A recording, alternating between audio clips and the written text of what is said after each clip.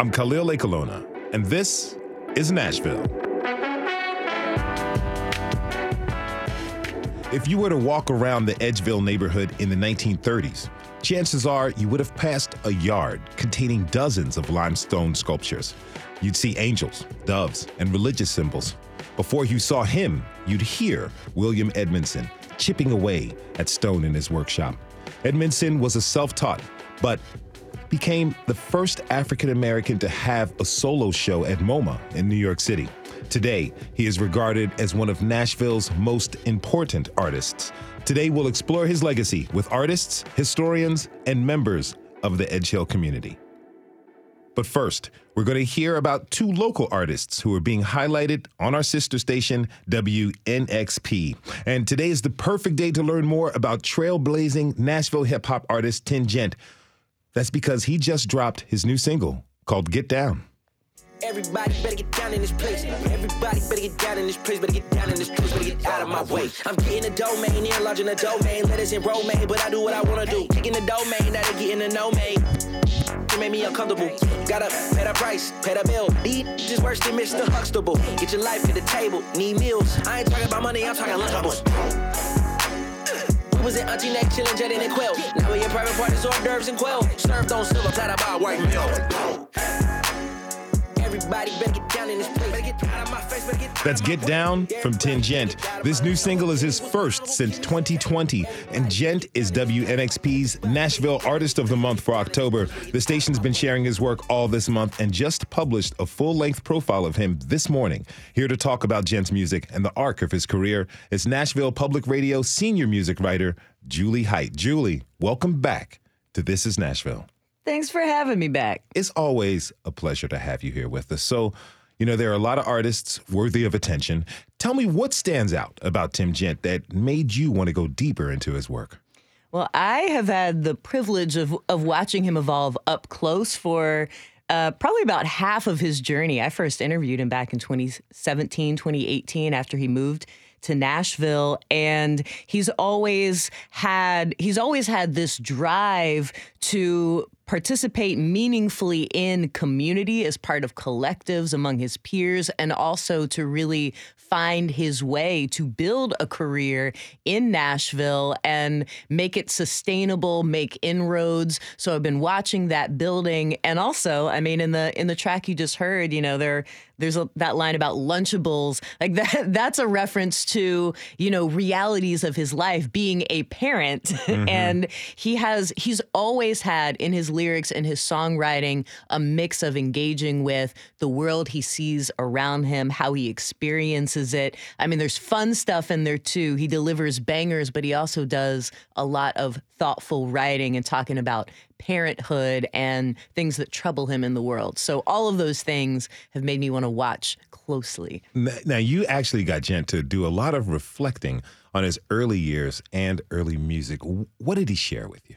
Yeah, he was very up for reflecting, which I don't take for granted. Not every artist is willing to really go there. And I asked him, when you listen back to your first real mixtape from 2015, what do you hear? And he was talking about how, on the one hand, he hears the drive. He hears not quite desperation, but intensity of someone who, he was working in a call center at the time. He was about to become a dad, and he just felt the need to take his music to the next level. But on the other hand, he talked about that he realized when he listens back that he was not there yet with his vocal style or how he used his voice at the time. He talked about not being satisfied yet and feeling like he needed to grow, which he did after that.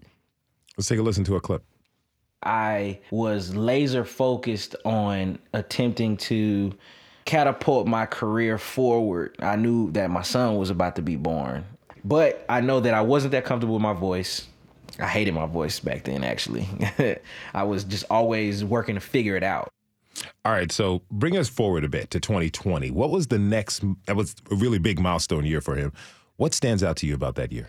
I mean, there were a couple of things that really stand out about Tim Gent's 2020. One was that he released what was his most fully formed project to date called In Every Fall, and he did a lot more melodic work. I mean, singing and melodic rapping, and it was a very, emotionally present observational project from him, sharp perspective.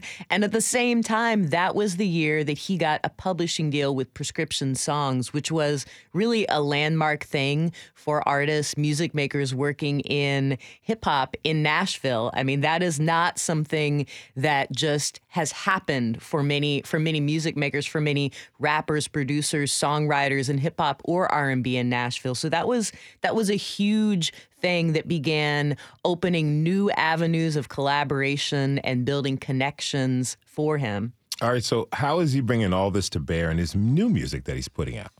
Well, I mean, he's done a lot of sessions with a lot of people at this point in time. He's walked into rooms with strangers many, many times and really had to work on sharpening his approach to writing hooks and understanding song structure and being able to improvise, be creative under pressure in collaboration, that kind of thing. So he has really, really sharpened his chops. And now he's bringing that back to the range of singles that he is preparing to release. I mean, I've gotten to hear more than the one that you just played. Okay. But, so there are more coming. But now he is showcasing different sides of what he can do artistically, stylistically, different flows, different tones, different points of view. He told you a little story about the song that we opened the segment with, Get Down. Let's hear it now. It's so funny. I was just introduced to someone by one of my homies, and they were like, yo, this is Tim Gent. If you ever want to just relax and sit back, you can play his music. And because of where I am now, I was just like, that's not really a good representation of what I got going on right now. I don't want just that. You can come to me for multiple vibrations if you want to have fun, if you want to hop in the car and let your top down, if you want to be in the club. I want to bring more of that to who Tim Gent is. And I feel like this song is a step in that direction because it's totally out of the norm of what I feel like people are used to hearing me for. So change is good. That's pretty cool that he's opening and broadening his perspective and his vision. He isn't the only local artist that you're shining a light on this week, but they're also in a very different place in her career. You're highlighting the first ever project from someone who's been in the city for only just about a year, right? That is true. Her name is Raimi, and her debut project is called Partly Cloudy. And she is from a Jamaican family. She started her life in Canada and then grew up most of her formative years she spent in Memphis. And then she hasn't been here very long. But I mean, she grew up in a household where they listened to all kinds of popular music, but her parents really did have a great love of reggae and dance hall. And that was something that she was exposed to and learned too, that her dad actually grew up with Bob Marley and went fishing with Bob Marley and that kind of thing. So it is something that had many different layers of meaning. And she told me that in listening to the rhythms of reggae and dance hall, she learned and internalized rhythmic sophistication herself that now comes to play in her songwriting and her vocal patterns. Let's get a feel for her sound. This is Overcompensate from Nashville artist Raimi. I'm not gonna let misinformation turn me down. All that guilt built up inside is driving you around. Crazy. Just like the way I had you feeling in the days that tolerance was lacking. Now it's a tragedy that happened. Don't do difference behind the actions. Tomorrow is coming, I'm bringing it closer.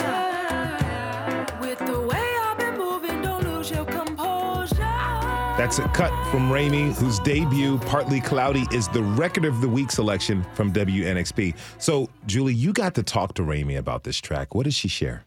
Yeah, she she had a nugget of a song idea as a voice memo, and then when she went to the studio of A.B. Eastwood to actually flesh that out and work on it and started talking about the feel that she wanted, he's the one that came up with that polyrhythmic clapping pattern, and that in contrast with the guitar strumming pattern actually ended up giving her a little bit, gesturing a little bit toward her roots in her reggae influences, dance hall influences, in its rhythmic sophistication. So that's a great showcase of that. And I think it gives you a little taste of where she's coming from as a songwriter and an artist who just really kind of ruminates and takes in the vibe, takes in her environment. And that's sort of where she's coming from. You feel the reflection. It's laid back. It's composed. So that's Ramey. We've also been talking about Tim Gent. Before you go, I understand that there's a connective thread between both of these artists that runs through a local producer. Can you connect this web for us? That is true. I just said his name. His name is A.B. Eastwood. He is a former Nashville Artist of the Month, by the way, and he is very close as a music maker and comrade and colleague to Tim Gent. They run in the same circles. They're in a collective together, and they make quite a bit of music together. A.B. Eastwood actually was in the building within the last couple of weeks DJing for Tim Gent when he filmed a live session. And A.B. was the co-writer and producer on Ramey's project. So yeah, he's a linchpin in so many ways, working with so many artists in Nashville. I see a WNXP Artist of the Month compilation album coming soon. Hey, okay, let's do it. I just want to put that out there in the ethers. Julie Height is senior music writer covering artists of the industry for WNXP and WPLN. Julie, as always, thanks for being on the show. Thanks for having me. We have to take a short break. When we come back, we'll learn about the life and impact of William Edmonson, the self-taught sculptor who is one of our city's most important artists. Has William Edmonson's work inspired you? Tweet us at This Is Nashville. We'll be right back.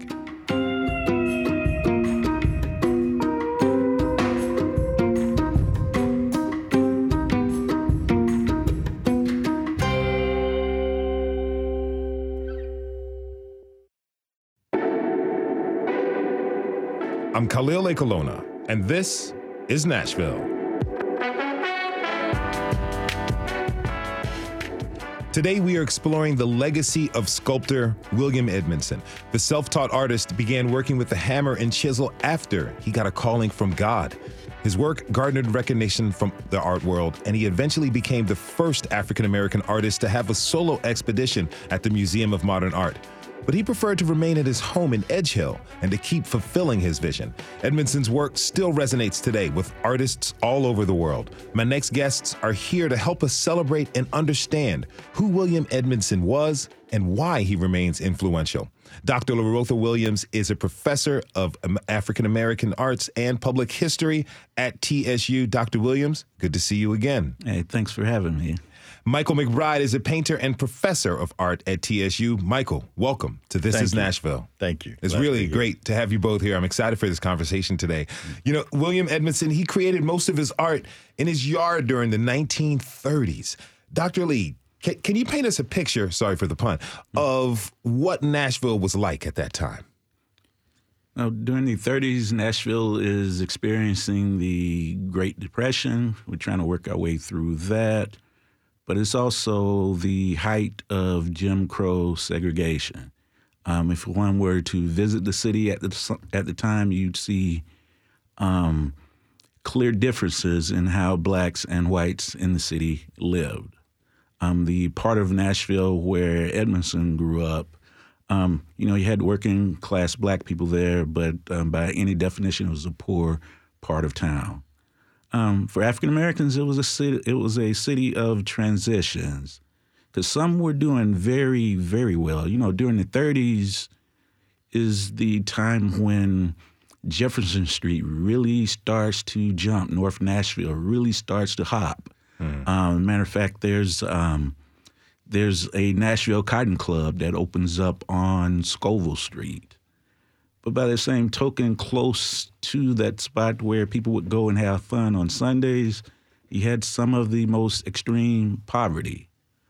As far as the black intellectual life here, you had 3 major universities, and they're really starting to take off. Although Fisk was opened up in 1866, it begins in 1866. By the 1930s, TSU is finding its rhythm. Mm-hmm. Then at the same time, Meharry Medical College is moved to North Nashville, and it's starting to do its thing. So it was a city of contrasts for African Americans. It was an interesting time to live here. I imagine, he lived in the Edgeville neighborhood. That's an important historical neighborhood, right? Yes, it is. And when I talk about Edge Hill, I have to remember that it is one of the oldest of all of the neighborhoods here in this city, because you had enslaved black people living out there before it develops into what it becomes. Its population is buttressed during the period of the Civil War by a contraband camp that forms in the shadow of Fort Negley. A lot of those folks that came to Nashville seeking freedom end up in this camp, and they ultimately migrate to Edge Hill. But here's the thing that's really important. We must be mindful that they did not come here empty-handed. They brought their culture, how they define freedom. So, and all of that figures into the legacy of Edmonson. Now, Michael, describe Edmonson's work for us. Well, Edmonson's work, I would say, I called it a simple, naive sophistication. And what I mean by that is that his imagery and the work that he was doing was very simplistic in form, almost childlike. But the sophistication of it is that all the parts were in proportion. Mm-hmm. It wasn't like a big head and a small arm and thing. But so that's why I called it that. And I also, this is all personal in the way I see it, I also akin it to African art based in the terms of geometric forms, flatness, even though it's 3-dimensional, which you will see in a lot of sculptures, from Africa, because that's how Picasso got his whole cubism, is based off looking at African forms that are flat in nature, even though they're 3-dimensional, and try to transpose that onto a 2-dimensional surface. Now, looking at pictures, I noticed that it was just very, very smooth. All the lines seemed to be connected and everything. Yeah, very, very much so. And the fact, and I don't think William considered himself an artist.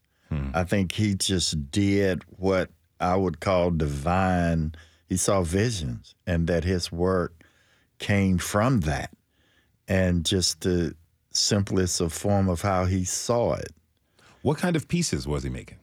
I mean, he did a piece called Adam and Eve, and he did birds. He did, angels. And because he did gravestones, headstones. Mm-hmm. So, just those images like that.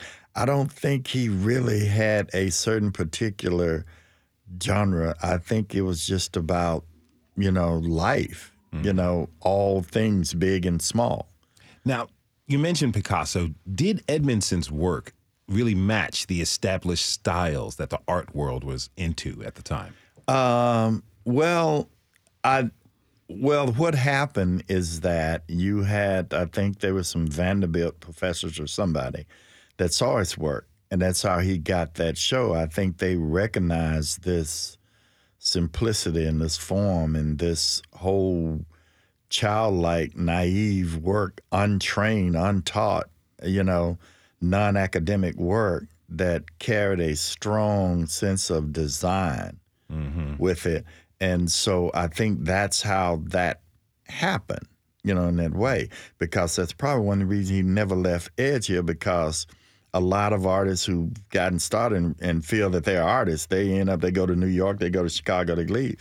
But I don't think he ever looked at that. I think it was just a gift that he felt that he had, and he just had to produce, and it wasn't about money. It wasn't about anything. It's just that God has given me this and this what I see, so this is what I'm supposed to do. You know, I like what you said and how you called it this childlike sense of design, because to me that reflects as a purity in it. Yes, exactly. And I think that's what the people that start showing the work, showed that.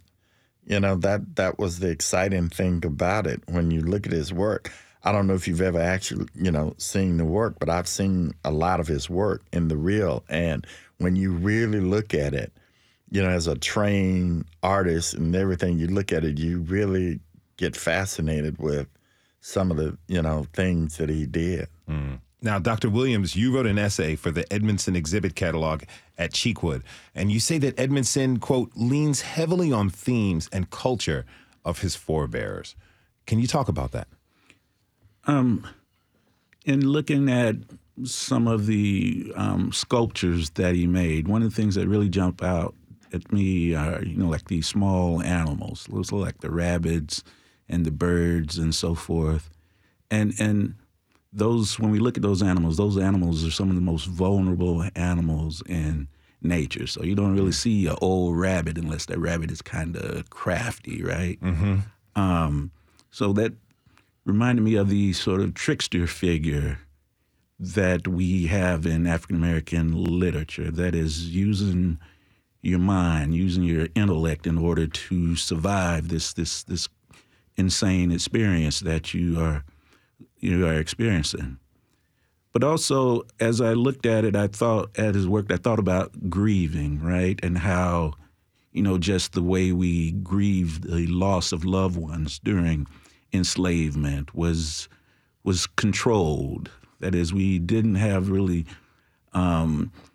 control over how we process grief. But now what he's doing, and this speaks a little bit to the title of the essay, what he's doing is he's taking things that the city has refused, that the city doesn't want, that they have no use for, and he's creating something beautiful out of it. Mm. And we're mindful that they're headstones, but headstones are for the living, right? No dead person has ever seen their headstones. Yeah.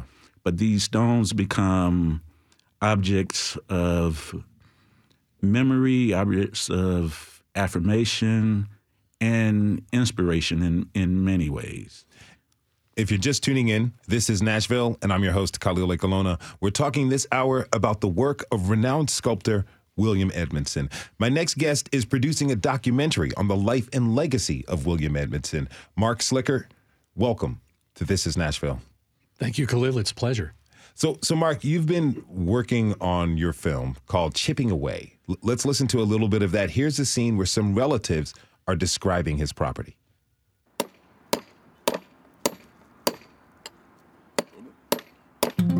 My name is Mary Copeland.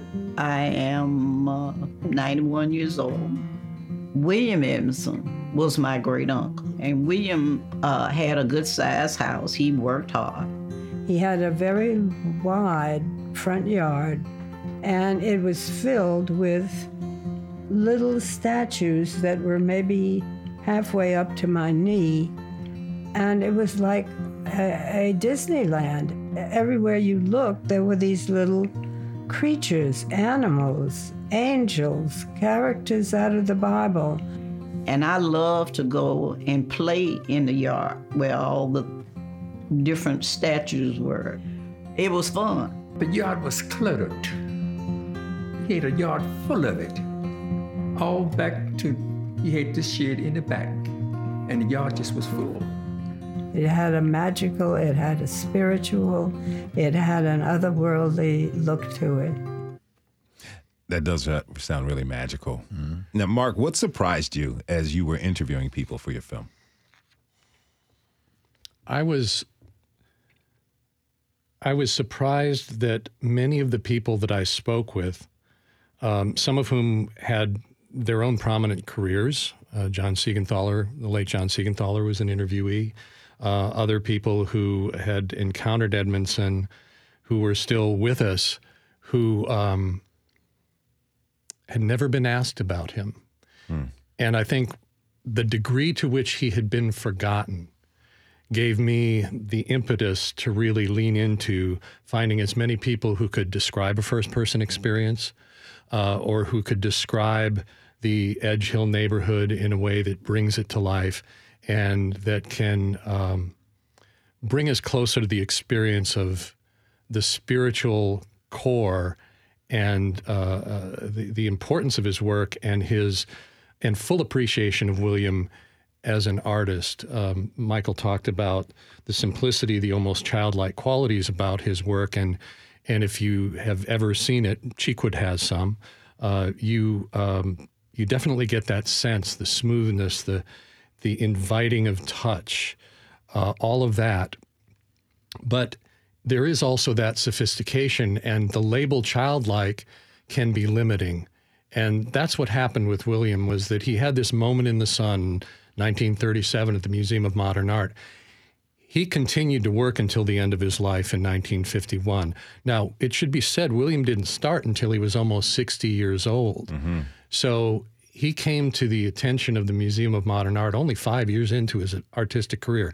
He made all that amazing work, invented his own sculptural language in that period of time. But by 1951, the art world had cast him aside, and it was decades before anyone in Nashville, much less in the country, started paying attention to him again.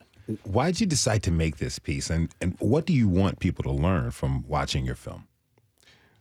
Well, one of the reasons I made the piece was because I took up, at nearly 60 years old, I took up sculpting, and I was looking for kind of a mentor, a teacher, and I learned that Alan LeQuire, I developed a little bit of a relationship with Alan LeQuire, who is a prominent sculptor in town, and learned that he looked at Edmonson as his inspiration. So my interest in Edmonson started as an artist who was just taking up sculpture myself, but because my day job is freelance filmmaker, it became apparent that this was a story that hadn't been told, that needed to be told, and that I was in a position to tell. And I found myself feeling a part of that stream of legacy and calling. I hate to sound too deep and woo-woo, but I became a part of it. It became my calling too. I was put here to help tell his story, not to make it my story, but to be a vehicle to help tell his. Deepness and the woo-woo is always welcomed here at This Is Nashville. Now, Michael, you know, Mark just mentioned how he was forgotten and cast aside by the art world. Right. That seems to be a common thing for artists, right? Yes, it is. The one, especially when you speak of African-American artists, because they still have us separated from the mainstream. We don't fit into the mainstream of the art world. They still haven't put us in. You know, we still are separated in that sense. And as long as that happens, that's the kind of thing that goes. Some of us who have been accepted into the mainstream, our work has been accepted into the mainstream because it's comfortable. Yeah. Okay? So, you know, we can deal with that. It's comfortable. It's comfortable for the mainstream. But when you really look at African-American art and that whole thing, we're great storytellers because we have a lot to say because of our life experiences and everything. So our work becomes very powerful. And a lot of times the mainstream patrons and people can't handle that. I understand what you're saying. It's like instead of being a reputable artist, it's the reputable African-American artist. Right. Always categorized in that box. Exactly. So people look at you initially as that, telling these stories of resilience or fighting instead against of looking all at odds. you as an artist first who just happened to be African-American. Yes. Now, Dr. Williams, you also write in your essay that his work is representative of the African-American experience. We were kind of just talking about that. What do you mean? taking nothing and making something extraordinary out of it.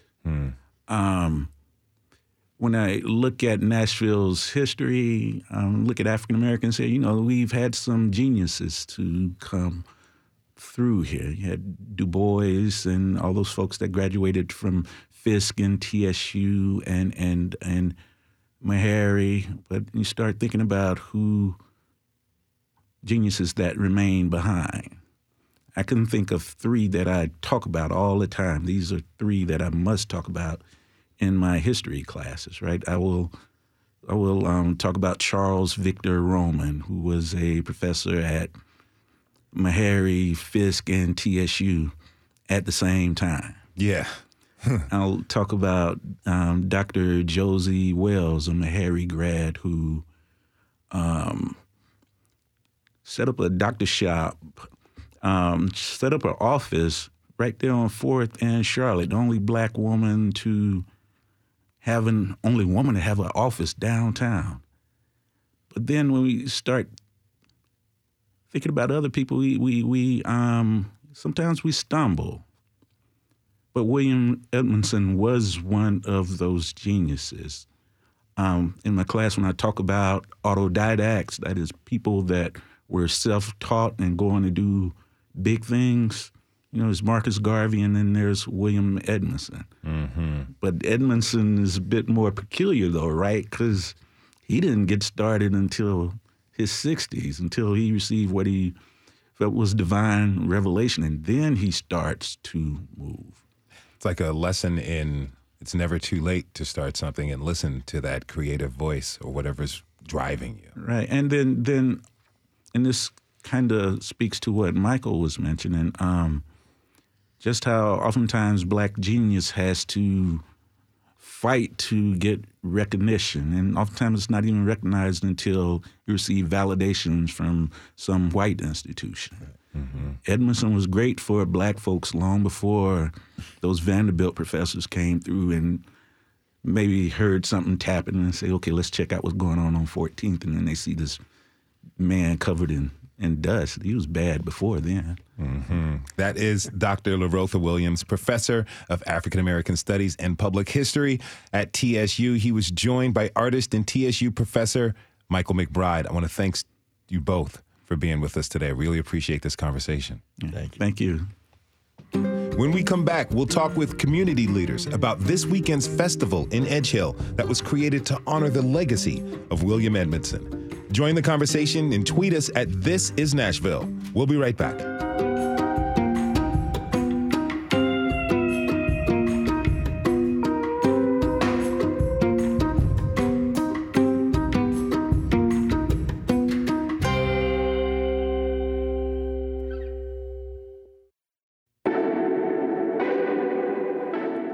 I'm Khalil Ekolona, and this is Nashville.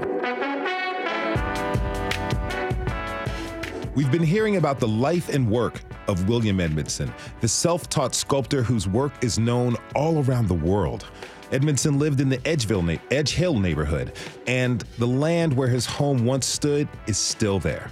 Tomorrow, the neighborhood will host the first William Edmonson Arts and Culture Festival. My next guests have been working to preserve William Edmonson's legacy. Brenda Morrow is the president of the Friends of the Edmonson Homesite, Parks and Gardens. She holds about 100 more titles, highlighting all the work she does there. I think it's fair to say that she is the matriarch of Edge Hill. Brenda, thank you so much for being here and welcome to This Is Nashville. Thank you. Thank you for having me. And it was wonderful listening to all my old friends over there. Absolutely a pleasure. Hello, all you guys. I love you guys. They're very happy. We're happy to have you with us. Now, William Edmonson, he worked at his home in Edge Hill, as we heard. These are stories of people. There are stories of people walking by in his yard, seeing dozens of his sculptures. But the site where his home once stood was almost sold by the city in 2018. Now, Brenda, I understand that you helped fight that sale. What did you do? Well, to help fight that sale, I had to learn about it. I didn't know anything about it until like a week, maybe a week and a half before it was going up for a vote. young Mr. Mark and young Miss Gloria McKissick came by the community garden, and they asked me if I was aware of it, and I said no. And I said, so if the mayor is successful in putting this on the budget, on sale to make up a budget deficit for Metro schools, that means all this property will go away. I mean, not only the park, but the garden, because it also sits on what has, people think is Metro school property.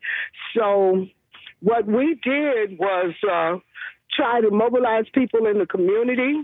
We got people together at Progressive Church to help people know about what was coming up and know about what the plans of government was getting ready to do.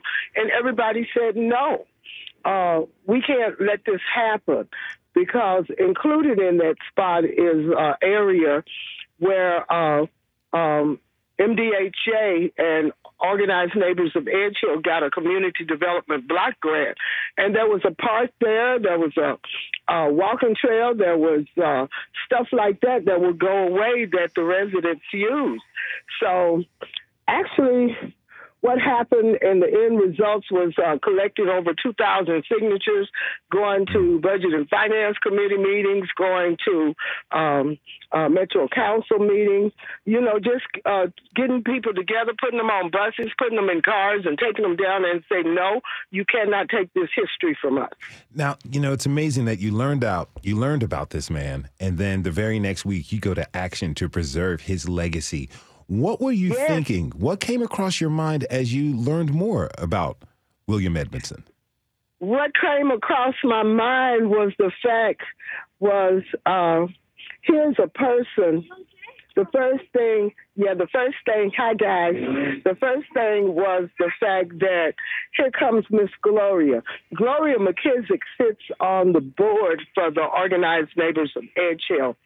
Here she come in the garden, and here she come with this white guy. So I get to meet the white guy, and he tells me about everything that's going on with them trying to sell the property. He tells me about a film that a thing that he's doing to preserve the history of William Edmonson.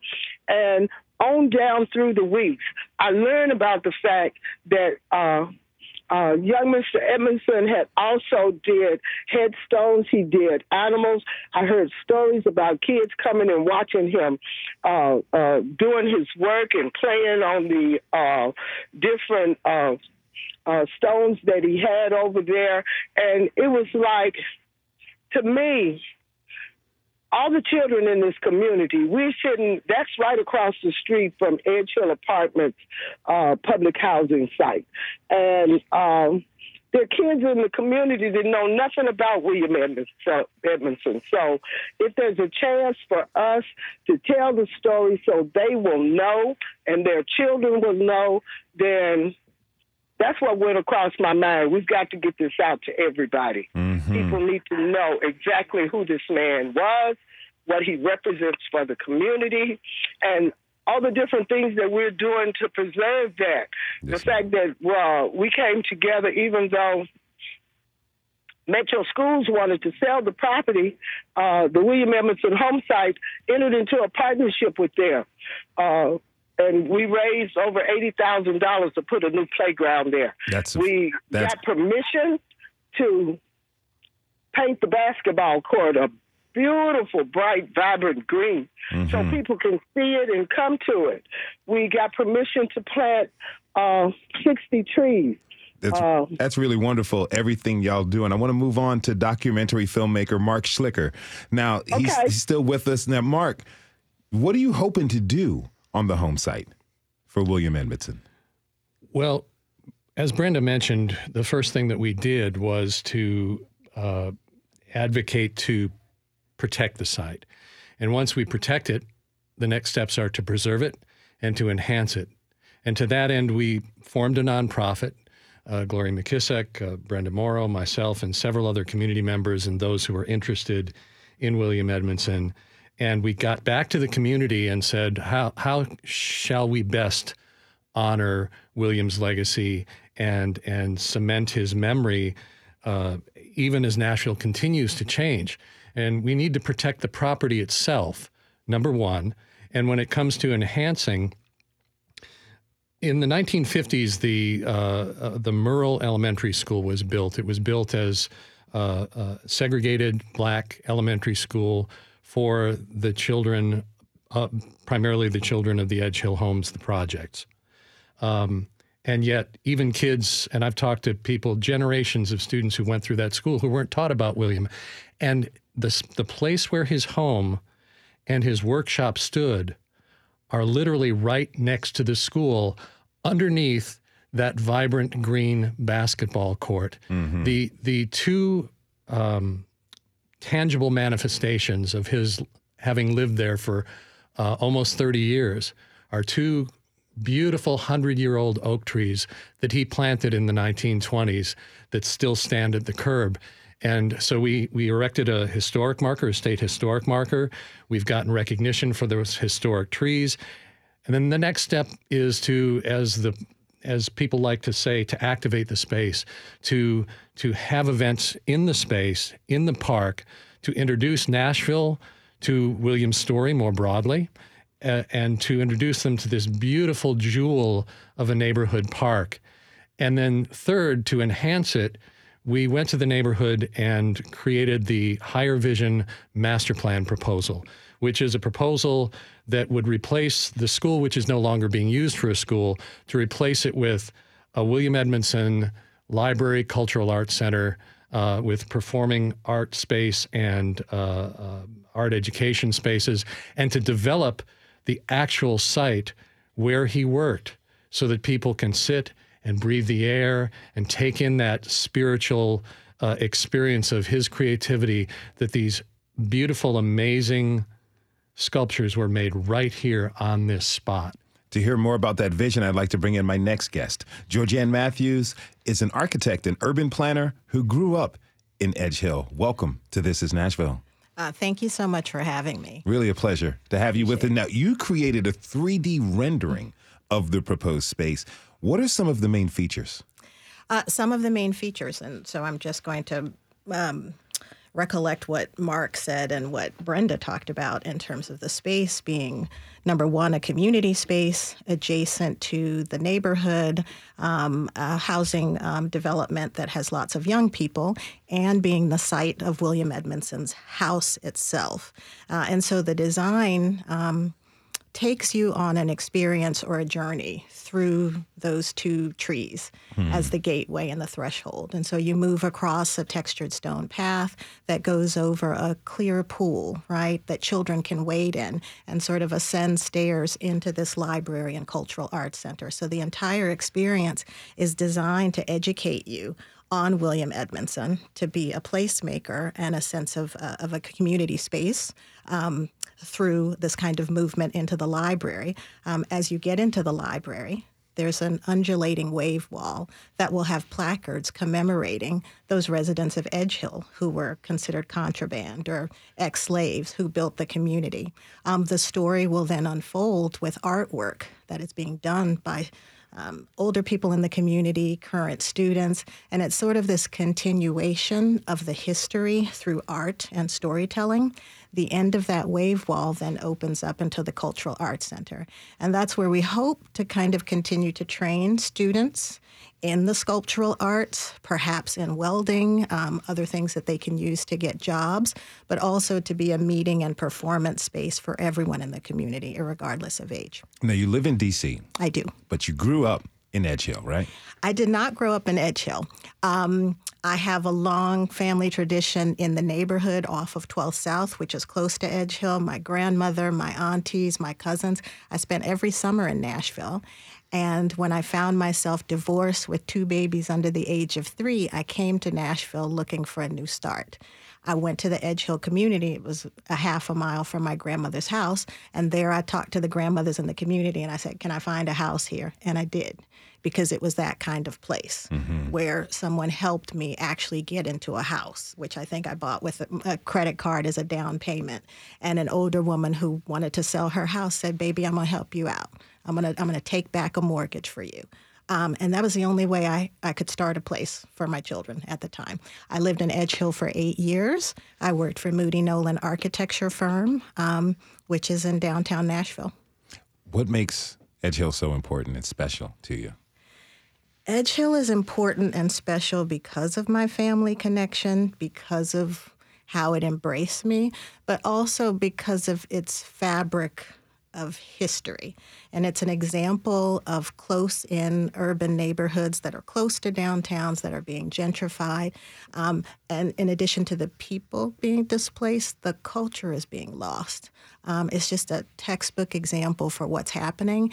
And in working with Edge Hill Coalition, Miss Brenda, I hope to get to see you tomorrow.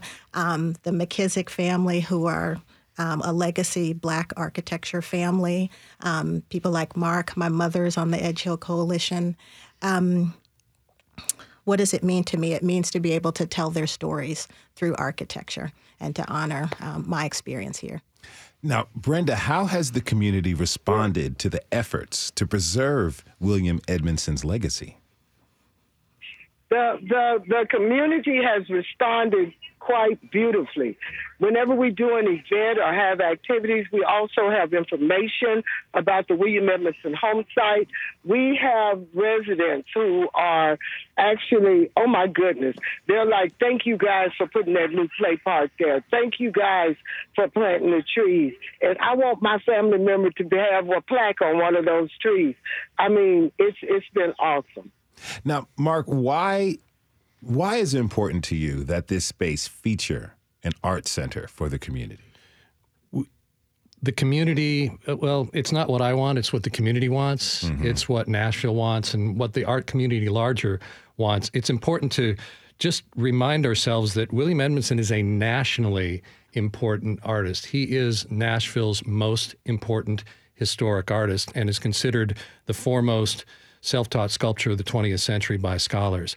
This is a legacy that needs to be promoted and maintained, and you do it through a living legacy. So you build structures that people can live their lives in important ways, and you build green space that people can share a community, and you hold events like our event tomorrow, the William Edmonson Arts and Culture Festival, that celebrate art.